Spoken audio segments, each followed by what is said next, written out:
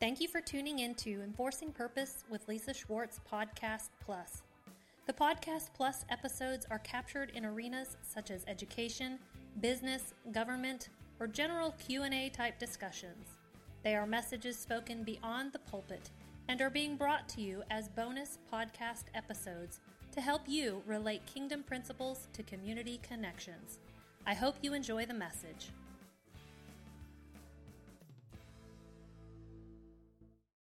Father, bless this class in Jesus' name. You do it, Lord. May I say only what I hear you saying. May I do only what I see you doing in Jesus' name. The premise of this class is basically to empower you to come into the full blessings of the Lord and to come under the fullness of all that He has in mind for you. The word blessed in the Bible, empowered to prosper. You are empowered to prosper. God has set you up for success. So in areas of your life where, a lot of times there are areas in our life where we're not prospering to the degree, well, let's be honest, none of us are. None of us have we've come in positionally into the fullness of Christ. But all of this life is about sanctifying our soul realm so that it can begin to manifest and come into its fullness here on earth, right? And here's the important thing, y'all don't have to wait. See, the kingdom of heaven is at hand, okay? So the fullness of kingdom inheritance, a lot of us get saved and we think, well, I'm going to wait and then when I get to heaven, I'm going to reap all the fullness of Christ. Wrong answer. If that's how you're thinking or that's how you're living your life, then you're living less than blessed. You're living less than the abundance of Jesus Christ. Now, you'll hear me say things about the diseases and the things that God has delivered us from, the curses that we have been delivered from. When I say diseases, I'm not just talking about physical diseases. In fact, I'm almost not even talking about those. Because your physical diseases are just manifestations of diseases of the soul. So when I say soul, I'm talking about your thinker, your feeler, and your picker. It's the things I think, the things I feel, and the things that I choose. That's your soul realm. It's your personality. It's the person, it's who you are, okay? And so God also has a thinker, a feeler, a picker. He also has a personality. And all of our life is trying to line up our thinker, our feeler, and our picker with God's, okay? So in every decision, when you begin to understand the power that you have in every moment, that's why He says, choose for you this day blessing or curses. And I don't think we realize that prophetically, when Moses was giving that when he was giving that verse, he was saying, when you get to the promised land, you will be positioned between mountains. And one mountain represents life, the other mountain represents death. One mountain represents blessing, the other mountain represents curse. And the promised land is in a valley in between these mountains. So prophetically, I have positioned you every day where you can either face life or you can face death. Okay? So He's giving them a picture, an imagery, a prophetic positioning. Y'all have to realize how prophetic everything is in life, okay? So we're living in, what was the Gene yesterday? I said, no, you're having a human experience. This is just our temporary home. If we're walking with the Lord, there's no such thing as a spiritual moment. We're spirit being having human experiences. I don't want spiritual moments. I want to have a spiritual lifetime that occasionally I have human moments, but hopefully not even that. You know? And so we are empowered to prosper in Jesus Christ. So when in Joshua 24:15 it says, choose for you yourselves, which means to select. Make your selection. And again, there's an intentional act in that, meaning I haven't been chosen. I get to choose. Okay, so this is all about empowering you to walk in the fullness of Christ. Choose, select for yourself. Nobody else gets to select for you. You select for yourself. But as for me and my house, that phrase there, my house, means generations. He's talking about generations. As for me and my house, our generations, we will serve the Lord. We will serve the Lord.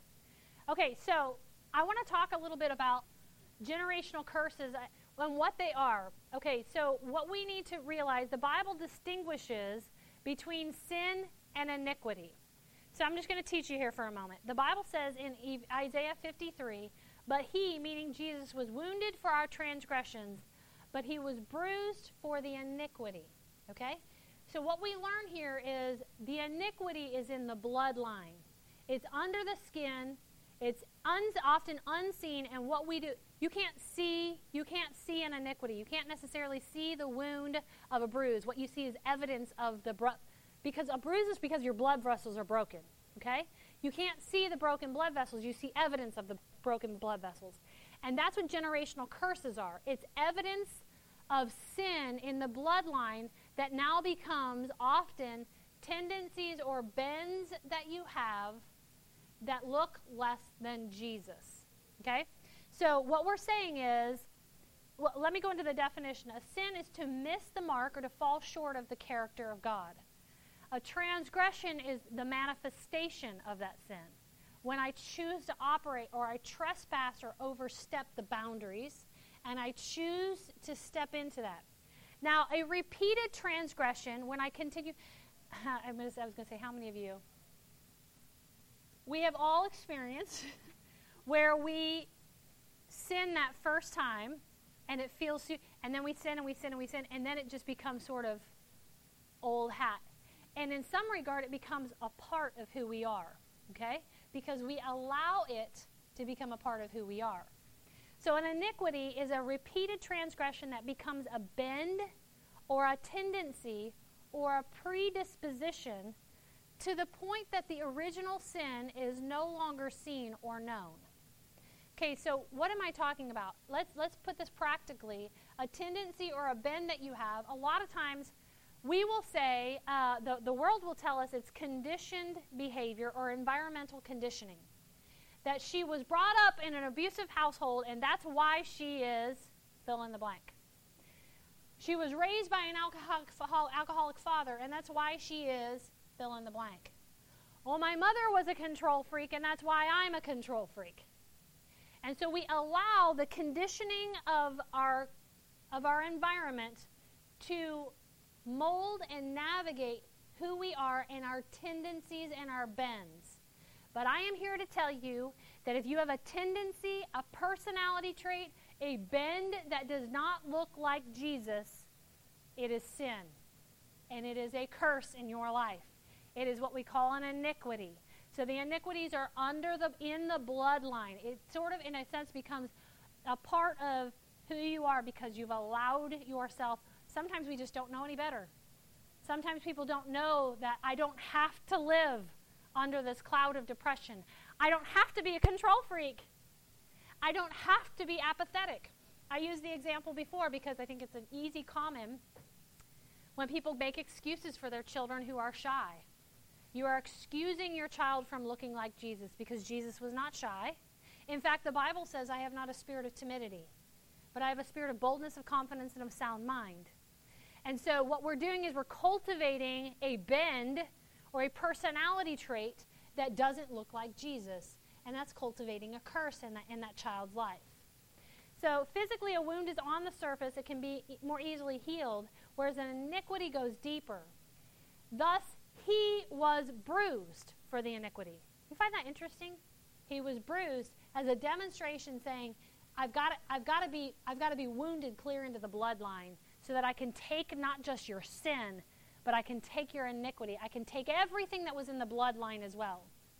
Spiritually, an iniquity is passed down through the bloodline, either genetically or behaviorally.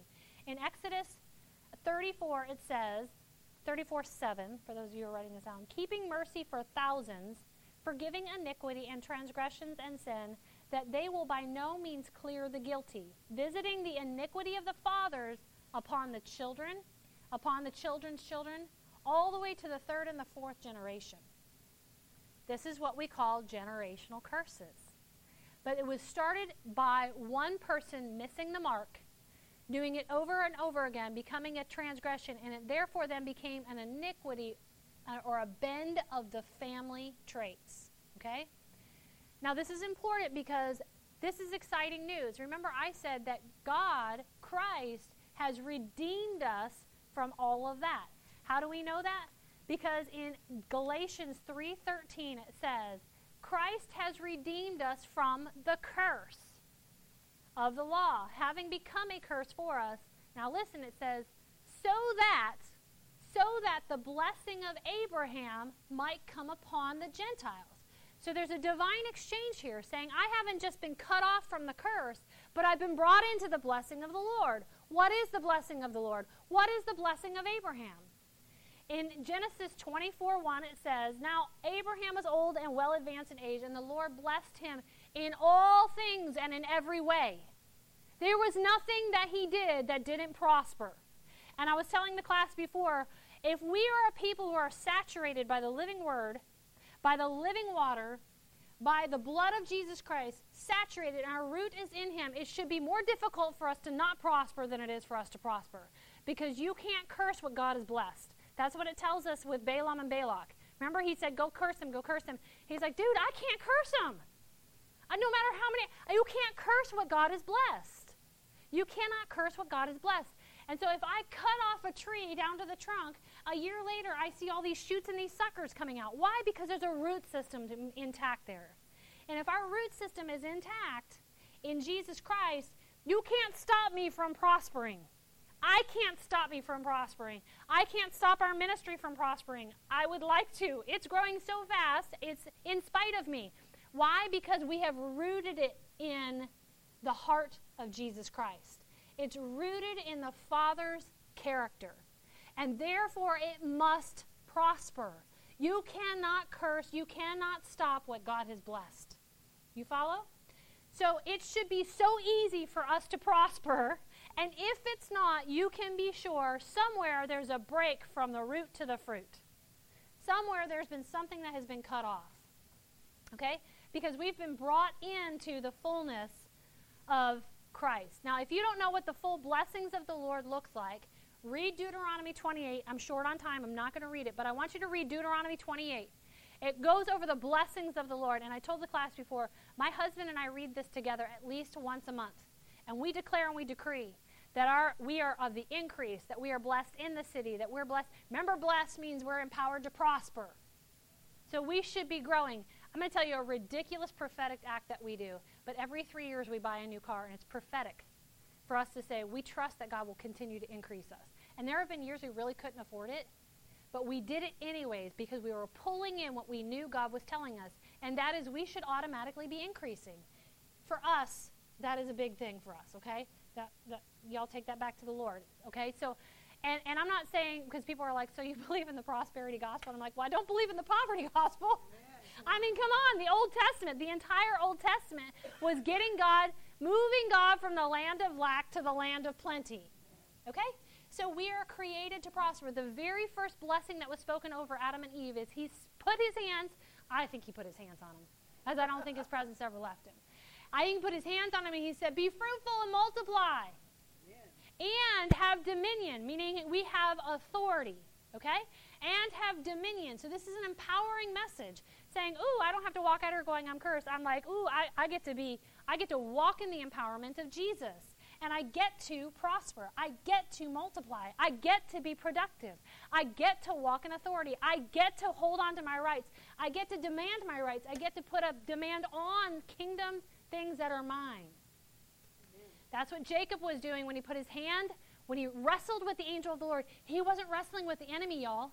He was wrestling with the angel of the Lord, and he said, I'm not letting you go until you bless me, because I know what's mine. And I see opposition standing between where I'm at and where you want me to be, and I'm holding you to your word in my life, and I'm not letting you go until it comes to pass. Amen. But a lot of us don't even know what's due us. A lot of us don't even know the rights that we have in Jesus Christ. A lot of us don't even know the full blessings of Abraham and what that looks like. Blessed in, how many of y'all can honestly say, I am blessed in every way and everything? You know? I mean, come on, let's go. So it says in John 1, 12 and 13, but as many as received him, meaning Jesus, to them he gave the right.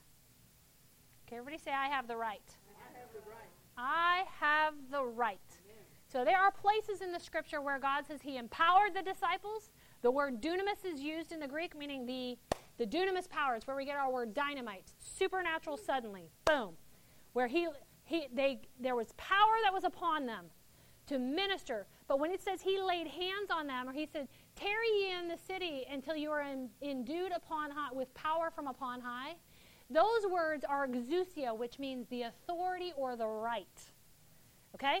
So God doesn't just empower us by the Holy Spirit to walk in the power of kingdom things, but he gives us the right and the authority to practice the power. And that, my friends, is where you are different from Satan. Because, see, he has power in your life, but he has no right, and he has no authority. Okay, this is what makes us above the angels, right? Because God says, I've given you the dominion, I've given you the authority. I say, you stand upon the earth, and the earth is subservient under your feet. Read it. I'm not making this up. I'm not this smart. It's all in the scriptures. Okay, that's what it says. And if you are feeling like you are the tail and not the head, like you are below and not above, you can be sure that you're living in a cursed mentality. You can be sure. So we have to be able to really, first of all, recognize that there are areas in our life where we're living less than best. Less than best. And we've got to recognize that some of those are simply hidden or clouded in our personality, in who we are. So a lot of us will say, oh, well, I just have a ho-hum personality, or that's just the way I'm wired, or, well, he's just this. And we make excuses for our brothers and sisters in Christ, too. That's just the way she is. Susie's just like that. Oh, don't be bothered by her. Well, somebody needs to love her enough to tell her she's not looking like Jesus. Sister Susie, I love you, darling. But you need to know that you interrupt everybody when they talk and you correct what we're saying. And forget how it makes us feel. That's not what this is about. This is about me being saddened that you're living less than blessed because Jesus doesn't do that to me. He wants to hear everything I have to say. And he doesn't interrupt. You see what I'm saying? And so it's not an offense that I pick up. It's a burden that I have for that person to come into who God has called them to be. And I keep talking about, because so much of this is talked about in my third book, To Love and to Be Loved. And I talk about setting healthy boundaries in your relationships. And a good, healthy boundary protects and guards your own heart, but it also protects that person's heart too. Amen. So it doesn't just say, so I can say to my husband, ooh, I'm not okay with the way you're talking to me right now, not because it's offensive to my design, but it's also not who God has designed you to be. Okay, so I think we could have better communication in this conversation, so can we stop and maybe step into the Spirit here and think about the way we're designed, not just to be treated, but the way we're designed to treat one another. So what I'm doing in that boundary is I'm cultivating not just my God design, but I'm cultivating his as well. Where I get to say, I know that God has blessed you to walk in the fullness of love, and a love that is kind and is gentle and is patient. You follow? That was for free. Because healthy relationships is a hot topic for me. It's a hot, hot topic for me. All right. You either agree with blessing or curses. You choose. It does not choose you. It does not choose. Y'all, blessing didn't choose you. You choose blessing. Because God chose you, and he says, now you choose. Do you want me or not? Do you want my fullness or not? Okay? So he says in Deuteronomy 30:19, I call heaven and earth as witnesses today against you that I have set before you life and death, blessing and cursing. Therefore choose life. Now listen, it says that you and your descendants may live. Ooh, whoa, you mean I can, by the choices I make, not only do I have the power to cut off my past, but I have the power to navigate my future. I have the opportunity to speak in lots of educational arenas. So last year I spoke to about 5,000 students, high school students. And of course in the education I can't necessarily use the name of Jesus, but I talk about biblical principles. And so I told them, you have been given a superpower, and it's the power of choice. Because all of our kids want supernatural power. They want superpowers, right? That's why Harry Potter is so popular. All these movies they're all intrigued by the supernatural because God put that in them. We know that. So he's put that in them. And I tell them, every choice you make is either a liability or it's an asset to who you are becoming, to your future, to the vision you have within you, to your dream. If I'm speaking in a biblical arena, I will say to your God design, to who God has made you to be, to the seed of God in you, to the DNA of Jesus. Every choice you make. But you know what? Half the time we don't even stop to intentionally make choices. We're just being chosen all day long. And we're being tossed back and forth. You know, the scripture says, if any of you lacks wisdom, you should ask God, and it will be given to you generously without finding fault. But he who doesn't ask God, when you ask, you should believe. Because if you don't believe, then you become like a wave tossed back and forth of the waves of the sea. That's what it says in James chapter 1. Well, a lot of times we don't even stop to ask for wisdom. We're just making choices. Or we feel like we're being victimized by things going on.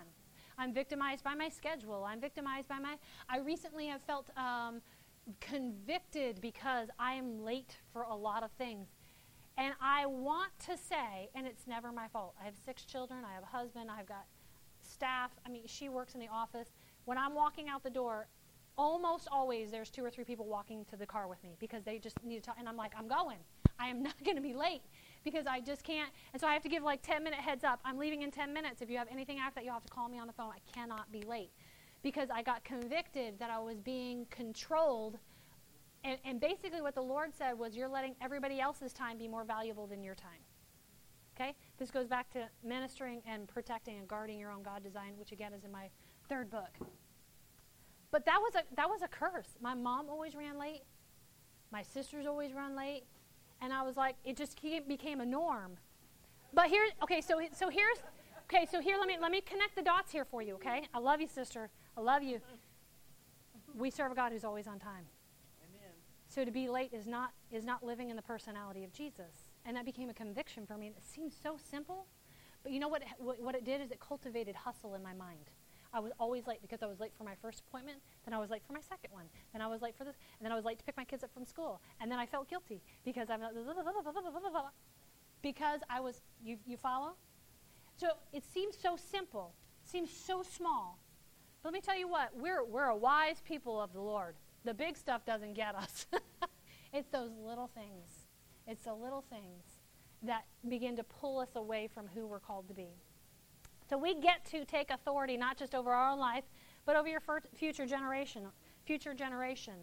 And you get to come under the alignment of blessings. So why do curses remain in our life? If we know you can't curse what God has blessed, why do we struggle with curses? Why do we struggle with these things? The Bible tells us in Proverbs 26:2 that a curse without a cause cannot alight. That means there has to be a reason why this curse is coming to pass. So I'm not going to sit here and say, oh, it's because your mom, it's because... No, there has to be a reason in your life. There has to be a reason in your life that this curse, if I know that God... I don't know why this just popped in my head. I'm thinking about how I have 6 children, so I declared and decreed that I was not going to have pain in childbirth because I'm like, I'm no longer under the curse. There is not going to be any pain in my childbirth. It didn't work, but I do feel like, it's possible. I do feel like it's possible, absolutely. You know, and so, there are things that we don't realize. If you're not enjoying your job, you're under the curse because when, and that's a little bit of a dramatic statement to make my point here. There could be other reasons why you're not enjoying your job. But if you know this is where God has you and you feel like you're toiling where God has you and it's become a burden, it's possible that you have come under, you're operating under the curse. Because if you remember, God said you're going to work the soil of the ground. But it wasn't until after the curse that it became burdensome. His job didn't change. Adam's job didn't change. So a lot of times we are just operating under the curse. And we've been redeemed from the curse. We get to enjoy our occupation. We get to enjoy our job. We get to find it joy in our daily living, right? So if you're not enjoying your job and it isn't sad, there could be lots of reasons. I'm also a professional life coach. There could be lots of reasons. You could be in the wrong. There could be a holy discontent because God's about to transition you out. Because holy discontent always comes right before transition. So it could be a lot of that. But I'm saying, if you're not enjoying your job, that's not normal. But a lot of people think, well, that's my job. This is what I do, you know. Well, you got to work. You got to, you know. And they just settle in that. Like, that's normal. It's not normal. I was telling the last class, I got to minister to somebody I minister in Cincinnati all the time, and so I was ministering to somebody, and they came in, and they were talking about how their kids' bones, they broke this bone, and their mom had just fallen and broken her hip, and this kid broke this bone, blah, blah, blah. They were talking about all this stuff, and I was like, you do realize that's not normal, right? Well, we've got 3 kids, and they're all boys. Of course they're going to break bones. And I was like, whoa. I have 6 children, and not one of them has ever broken a bone. Not one. And there was a season in our life about 4 or 5 years ago where within the same 6-month period, our son tore his labrum, our daughter tore her ACL, and another one of our daughters was sexually offended at college. And Brad and I had to step back and say, what's going on? Why have all these things been, what has opened up the door? And we were able to back up and really kind of find some areas in our marriage where we were operating like our parents did that we were now seeing begin to manifest as our kids were leaving home. Okay? So when they were leaving, so these were all our kids that had, as soon as they had left, that's when it was happening. And we were like, this is not normal. And so you have to come to a place where you recognize what the blessings of the Lord look like, so that when you're living less than blessed, your spirit is vexed. And you're like, ooh, this is not okay. I am not okay with that. And I have the right to reach out and say, you be gone, you be shifted, and you come into an alignment. That's quickly and that's simply. Okay? So, a curse without a cause cannot alight. So what causes the curses to alight? The Bible says in Deuteronomy 11:26-28, behold, I set before you today a blessing and a curse. The blessing if you obey the commandments of the Lord your God, which I command you today, and the curse if you do not obey the commandments of the Lord your God, but turn aside from the way which I command you today to go after other gods, which you have not known. 2 things that will cause a curse to come to a light in your life. Disobedience and idolatry. And when I say idolatry, I'm not just talking about idolizing other people. I'm talking about self-idolatry. So let me talk to you for a minute about idolatry. Idolatry is when we put anything or anyone above the person of Jesus Christ. We all know that, right? But how many times do we allow other people and their emotions to navigate who we are in a moment, the choices that we make, how we're feeling? How many of you have ever been like in a really, really, really good mood, and you go home and your spouse is in a bad mood, and next thing you know, you're in a bad mood? Okay? You're allowing your spouse's emotions to navigate yours. Okay? How many times do we allow our spouses to navigate the choices that we make? We don't do something because we're afraid it'll make our spouse angry. So that's an unhealthy relationship. That's what we call an ungodly soul tie or an idolatrous relationship. Okay? Again, all that is totally outlined in my 3rd book about relationships. Self-idolatry is when I put what I think and how I feel above what God thinks and how he feels. Now, before you say, oh, that's not the case for me, how many times have you said to yourself, oh, stupid idiot? Or how many times have you said, well, I know God forgives me. He's God. Of course he has to forgive me. He's like my mom, you know? But I just can't seem to forgive myself. And we live a life of regret. Those are things that will allow curses to alight in your life. They will empower and cultivate negative thinking, depression, anxiety. And remember, we're talking about diseases of the soul. Diseases of the soul. Now, those diseases of the soul will absolutely begin to manifest in the physical flesh. I'm a counselor for a living, professional life coach. I travel the United States ministering healing and deliverance all over the place, and teaching and training in healing and deliverance, okay?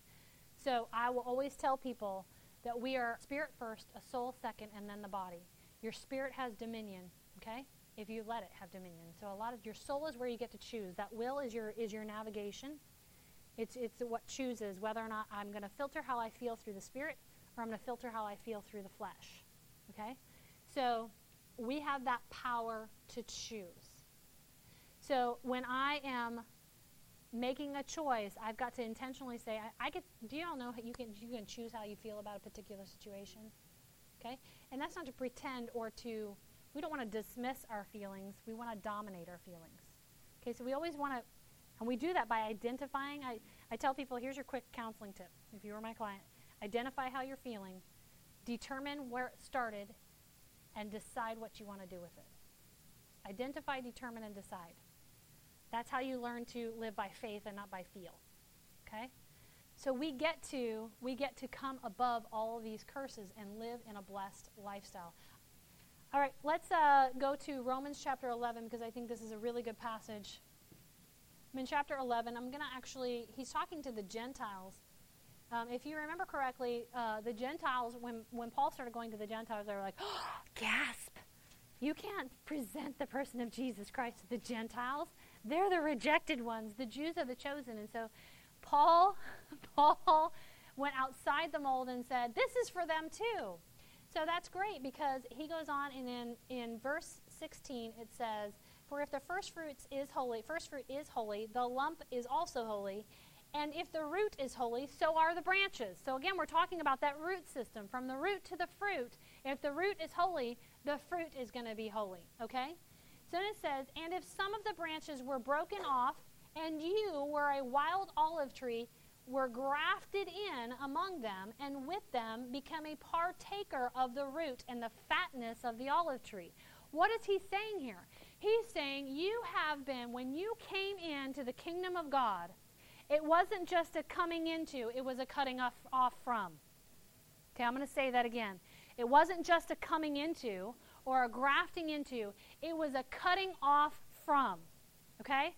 Now, if you remember, when the Israelites were in the wilderness, they had this conundrum of being in the in-between. Okay? A lot of times we live life in the in-between.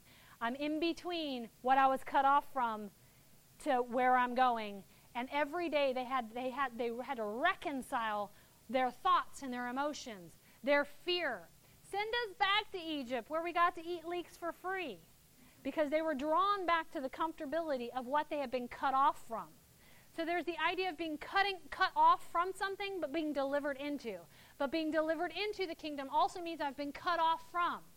So if I have been delivered into the kingdom of God, grafted into the DNA of Jesus Christ, that means I have been cut off from the DNA of my heritage, of my past. I've been cut off from the blood of my mommy and my daddy, and I've been brought into the blood flow of Jesus Christ.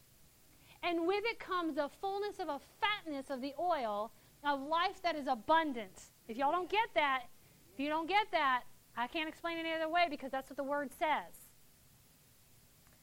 So this is what is due us. So when we feel like, the first thing we have to do is stop allowing the DNA of our parents to be our excuse. I'm not saying you can't explain some of the challenges you have. We all have challenges. We're all going to be challenged by things we were brought up with because our body, and so I love the brain science thing. So I've got a certification in brain health coaching. So I have an understanding of how your lobes in your brain works. And the reality is we habitually develop habits or thinkings, okay? So we have a thought pattern that we've become conformed to. Why? Because we've practiced it over and over and over and over again. And it becomes a habit. Now, let me tell you something about habits. Your habits are formed in what we call the basal ganglia of your mind, back here. And it's and that's where your habits form. Now, if I'm going to intentionally think or make a decision, I've got to intentionally activate what we call your PFC, your prefrontal lobe, which is your executive control, okay? So when I'm being transformed by the renewing of my thinking, I'm saying I've got to go against this habitual thinking. I've got to move this thought to the front of my mind. That's why I do a lot of tapping. I'm like, say it again, say it again, say it again, because I want them to be reminded that this is the thought you need to have on the forefront of your mind. That's why we say the forefront of your mind, because we're activating this part of our brain, okay? So I'll say it again, say it again, say it again. But let me tell you something about the brain, okay? The brain is incredible, absolutely incredible. I've been studying it for years, and I can't even begin to scratch the surface of it. But it is also somewhat lazy. So it loves habits. Because if you do a brain scan on somebody who's doing something in a habitual moment, there will show little to no activity in the brain. So when I'm teaching my 16-year-old to drive, I have to stop and think and go, okay, put your foot on the brake, put the car in reverse, check your rearview mirror. Okay, now slowly lift your foot off the brake. And so I have to activate my prefrontal. When I'm in my car, I don't think about that. I just, I'm off and running. Why? Because it's become a habit. And my brain loves habits. My brain loves habits because it doesn't have to work. Okay, so why am I saying all this to you? Is because a lot of times we habitually have thought patterns. We have habitual behaviors, And when we decide we want to change those, it's hard. Okay? But good news is Christ has empowered us to prosper. He has set us up to succeed. And if we recognize that we have the mind of Christ, we have the mind of Christ, so I have been empowered to renew my thinking on a supernatural level. So we do a lot of touching. And how do we do that? By the Word of God. You understand that I can't change anybody's mind. I mean, I can stand here and preach till I'm blue, and I can stand here and preach till I'm blue. Okay? I can talk all day long. But that's not what's going to change your mind. Only the Word of God is what transforms, sanctifieth the soul, rescues what needs to be rescued in our life. Our broken thinking, our broken feeling, our diseased soul. Okay? That's why we have to use the Word of God. Okay, that was all for free, but I want you to know what's due you. What's due you, and I want to remove any excuse you have, because that's I mean, people come into my office all the time, and they give me the facts of their life. They're giving me all the symptoms, but I'm looking for the root.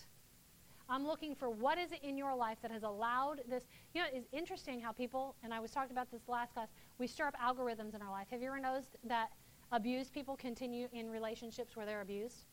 Just over and over and over again. Because we teach and train people how to treat us by the way we treat ourselves. We teach and train people how to treat us by the way we act and behave. So if I'm going to act like a victim, I'm teaching people to treat me like a victim. I'm saying I'm easy to, and in case you didn't realize it, the Bible says what causes fights and quarrels among you doesn't come from your own selfish desires within you. You want something that you cannot have it, so you fight, you quarrel, and you wail and you mourn. Okay, so what I'm learning there, when I teach people how to read the Word, I tell them we're in the Word. When you're reading the Word, there's something that you're learning about who God is. You're learning something about the nature of man, meaning the carnal man. And then you're also learning something about man's potential under the empowerment of the Spirit. So what I learned from that verse is man's nature is to want what we want and to be fussy when I don't get it. Okay? There's also lots of scriptures that talks about basically manipulative tactics, because we are a manipulative people, because we want what we want, and we'll manipulate things even subconsciously to get it. Okay? So I'm not saying there are people who consciously manipulate things. Okay? Those are narcissists. But I'm saying we all have our own manipulative tactics, because we want what we want, and we don't get it, we will fight, that's what that whole passage is talking about. We fight and we quarrel because we want what we want. Okay? So we've got to understand that God has delivered us. That's speaking to the carnal man. But he's saying, but God, but God, but God, but God. I tell my clients all the time, God's butt is going to be bigger than any of your butts you bring in here. His butt is always going to be bigger. So they'll come in and they'll tell me, these are all the symptoms in my life of why my life stinks. And you know what? If I was a crappy counselor, I'd be like, ooh, that does suck. We deal with homeless people. We have 55 homeless people living on our grounds right now. They have crappy, hard lives. They've been abused. They have made bad decisions. But the reality is, when they come in and they say, well, I can't get a job because I don't have a car. And I don't have a car because I can't get a job. And I can't get a car because I have tickets. And I can't pay off my tickets until I have a job. That's difficult for me not to be like, oh, yeah, your life sucks. That's not helpful. Okay? It's also not helpful for me to say, well, you just need to have faith. Okay? It's also really not helpful. I'll pray with them to encourage them, but it's also not helpful to just pray with them. We've got to empower people to make choices. Let's find the one place where you can move forward. When we begin to move forward in the one, because there's always a way. There's always a way out. When the widowed woman came to the prophet and said, oh, the debtor has come and he's going to take me and I have nothing left. He's going to take my voice. And she's like, ma, nothing left. I have nothing. This is all this. And then what does the prophet says? He said, what do you have? And he shifts her mindset from what you don't have to what you do have, because there's always a way. Because with God, there's always a way, because he's a way maker. And so he does invite us to say, hey, stop talking about all the barriers, all the oppositions, and start looking at the things that you can do and the ways you can move forward. And as we begin to make decisions and navigate them forward, all these other things begin to break off of them. All these other doors begin to break loose, because God says, oh, now I know you mean business. So I'm going to come alongside you, and for every one act you do that's the size of a mustard seed, I'm going to move mountains. You follow? Okay, so how many of you want to know what symptoms of generational curses look like in your family? You guys are like, no. Well, we got to know what we're dealing with, right? All right, constant family failures. If you feel like your family has a history of just not succeeding, not succeeding in your careers, not succeeding in education, that's not from God. Okay? And I'm not talking about success on a worldly perspective. I'm talking about prospering in the kingdom perspective. We are the people of God. We should be the most prosperous culture than any other one. Any other culture. I told the last class, that's why God says you are to make disciples among the nations. It doesn't say make disciples inside the nations. It doesn't mean I'm supposed to just disciple you. I am supposed to just disciple you. But we, as a people of God, have been given the authority over nations. And that's why the prophet and the king were always found together in the Old Testament, because the prophet was discipling the king in the way he should go. And it gave the prophet, it gave the kingdom of heaven the influence over government. Okay? So I'm just telling you, I'm just telling you what the word says. Okay? Constant family failures. Another one is a history of untimely death or suicides. That's not normal. It's not normal. There are tons of proverbs, tons of psalms that talk about by the choices that we make, we will prolong our life. The people of God, if we're walking in remember what causes a curse to disobedience? Disobedience, will it shorten your lifespan? Absolutely it will. If you don't think smoking is going to shorten your lifespan, you're crazy. If you don't think not eating healthy is going to shorten your lifespan, you're crazy. If you don't think not exercising is going to shorten your health span, you're crazy. Even science will tell you that, but the Word says it too. So I'm not here to convict you to start exercising, but I am here to empower you to say there is a level of authority that God has given you over your body. If somebody comes to me and they have diabetes and they're clearly obese, I'm going to give it to them straight. I'm going to pray over your diabetes, but if you think you can go out and eat all the sugar in the world, you're crazy. You're wasting my time and you're wasting God's. That's all there is to it, because He has given us wisdom. He has given us wisdom to help, to partner with Him in the navigation. All over the scriptures, when God heals somebody, when Jesus heals somebody, there was a part that the person played. Go wash your eyes out in the pool of Siloam. Stretch out your hand. Stand up, take your mat and walk. Naaman, go dip yourself in. And when, to the lepers, go present yourself as healed. When were they healed? They weren't healed until they partnered with God and obeyed what He said to do. And so there's a part that we play. And this is not to condemn you. It's to empower you to go, oh, I do have some control. Okay, why? Because to us He has given us the right, the authority as children of God. Okay. High levels of anger and wrath. That's not normal. You don't have... Y'all, I get super irritated sometimes by... I am totally on a lapel, and that's okay. I'm going to say this. I get irritated by worldly counsel. And I have respect for my partner counselors. We're very, very different in the way that we counsel, because everything we do is biblical. That's why we're not licensed by the state. I don't want to be controlled by the state. I'm controlled by the Holy Spirit and by the Bible. That's it. And so there are some really, really, really good counselors out there. But I also know that there are a lot of people who come to us, like the woman with the issue of blood, that says, I've spent all my money in the ways of the world and my condition's only gotten worse. And I've gone to 1 million anger management classes, and I still am just challenged by my anger. Well, I'm here to tell you that Jesus didn't die to help us manage our anger. He died to deliver us from our anger. I'm not interested in teaching you how to manage your anger. I'm interested in teaching you how to dominate your anger. Take authority over it. Take it captive and make it obedient, subservient to the blood of Jesus in your life, flowing through your veins. So there should be no such thing as anger management classes. I told the last class I had clinical depression with panic anxiety attacks for 11 years. And when I turned 30, I learned how to really manage it. I really learned how to live in spite of it. I learned how to choose my emotions, all of those things. But it was probably when I was about 35 that somebody said, well, you know, you can be delivered. And there is a level of teaching and training ourselves towards righteousness. But if you feel like you spend a lot of mental and emotional energy trying to manage your emotions, the same emotion all the time, chances are you need deliverance. So there is a possibility for you to train yourself towards righteousness, but there's still the remnant or the deliverance that needs to happen, that needs to come out, okay? So I'm just telling you the difference between inner healing and deliverance. High levels of accidents, I think I've already talked about that. Abuse. when you see abuse in family lineage, and you usually see it from family to family to family. And I'm not just talking about physical abuse. I'm talking about mental, emotional abuse as well. Chronic illness. I'm also going to throw in there spiritual abuse. We deal with a lot of that. We have women come in, they're like, my husband says that the Bible says that he can discipline me like he disciplines the children. That's a red flag for us. That's a big red flag. But we have it, and these are people that are going to our local churches and are being taught that from the pulpit. And I will say that. But I'm saying that's not normal. That's spiritual abuse. Any form of power or control is abuse. The epitome of a healthy relationship is, I feel free. I feel free. I am not overpowered, and I am not controlled.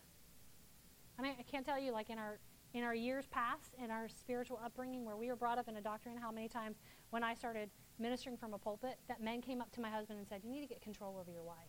And you know what he said? I can't stop what God is doing in her life, and I'm not going to get in the way of that. Chronic illness, including mental and emotional. This is not normal. Behaviors of personality traits such as manipulation, high levels of control, which are typically coupled with anxiety. So we typically see people who are type A, they also have a lot of anxiety. A lot of times they also have depression because they have self-abasing thinking a lot. They're constantly attacking themselves in their own mind and in their own head. They're never good enough, never meeting their own expectations. Their expectations of themselves are higher than the expectation that God has of us. And when they're not meeting that expectation, they're abusing themselves in their own mind. Okay? Now, that will begin to manifest in your physical body. Typically, people who attack themselves in their mind, when they become 40 or 50, they will begin to manifest autoimmune disorders, which is the body attacking itself. Because the flesh will mimic the soul. Okay? Addiction and codependency. If you don't know what those definitions are, those definitions, I promise you guys, I'm not trying to sell you my book. I do want to get the message out. It's a fantastic message. But the description in there of what codependency is shocking. It was very convicting for me personally. I was like, oh, because the difference is enabling and empowering, okay? If you see a lot of that in your family lineage, addiction and codependency, that's less than blessed. And remember, less than blessed is cursed, okay?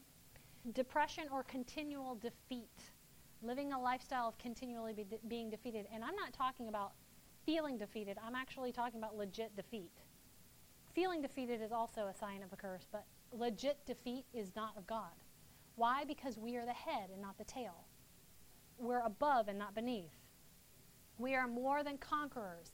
We hold a shield of victory in our hand. I could go on and on and on and on. Unforgiveness and bitterness, which tends to run in families. There are some families that are just super crabby to be around, and they vex my spirit. And I will say that. I've said that to somebody. So I'm like, your attitude right now is really vexing my spirit, sister. What can I do for you? I'm like, whew, yeah, let's work this out, Sometimes I need somebody to say that to me, thank God. Thank you. Don't go talk behind my back. Love me enough to say, sister, man, you seem pretty crabby these last couple of days. What's going on? I'm sad for you. Social isolation. We, at the core of our beings, we are created for connection. We are created with a sense of belonging.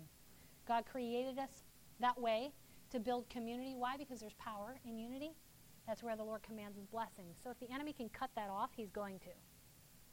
And he's going to isolate you. We see a huge wave of this spirit, a spirit of isolation among our teens today. And our cell phones and the ability for them to disconnect and not actually have to deal with things face to face is cultivating that spirit. And they don't feel a sense of belonging. And that's a very dangerous place to be, because that means I'm going to latch on to anybody who makes me feel like I belong or I'm important or I'm purpose, which is the number one way a narcissist gets his victim, is he says, I need you, you need me, here's how we're better together, here's how you would be lost without me, okay? That's exactly what Satan did to Eve in the garden, okay? We see it all the time. There's nothing new under the sun. People all talk about cutting these days. I'm like, the prophets of Baal cut themselves, calling on their false god. That's not new. It's a spirit. It's a spirit that we're dealing with, okay? So remember, all of these things that I listed are simply symptoms. Don't try to heal your symptoms. Break the curse and change your patterns, okay? So we must break the curse. So here's a general framework of getting your freedom and not being held hostage to your genetics, your personality traits. General, first is recognize the curse. You can't heal what hasn't been revealed, okay? You've got to recognize, identify the curse. You know, the Bible says in John chapter 9, because you claim you can see, you shall remain blind. God says that to me all the time when I'm pretty sure I'm right. And the Lord will say, don't claim that you can see, because then you'll stay blind to what I want to show you. That's the epitome of humility. Don't claim you can see, because then you will stay blind to what I want to show you. So I have to continue to say, this is what I think I see, and this is how I think I feel, but God, I'm willing to be corrected. I'm willing to be wrong, and frankly, I'm willing to be wronged. Jesus wasn't wrong, but he was willing to be wronged. Okay? Recognize the curse. Identify disobedience or idolatry. So we have to identify what's allowing this thing to grow in your life. And that puts that back on the person. Then we have to repent. There's got to be a repentance process where you say, ooh, God, I see it the way you see it. I see that I've embraced that thought process. I've allowed it to come to pass in my life. I've embraced it to truth, and I repent of that. Then you apply the blood of Jesus. You cannot be broken from a curse without it's the blood of Jesus that cleanses you from any curse. You apply the blood of Jesus specifically in that area. And then here's the part that people forget. You have to retrain patterns and behaviors of that spirit. You've got to retrain your mind. And let me close with this. In Galatians 5:24 and 25 it says, and those who are Christ's, that's you, have crucified the flesh with its passions and desires. What are we talking about? Saying even our soul has been crucified with Christ. Even our thinker, our feeler, and our picker, our passions and our desires have been crucified with Christ, and they no longer live, but rather the desires and the passions of Jesus lives and breathes through us. If we live by the Spirit, let us also walk in the Spirit. Thank you for tuning in to my podcast, Enforcing Purpose with Lisa Schwartz. For more information or to keep up on current events and products, please go to my website at www.lisa-schwartz.com.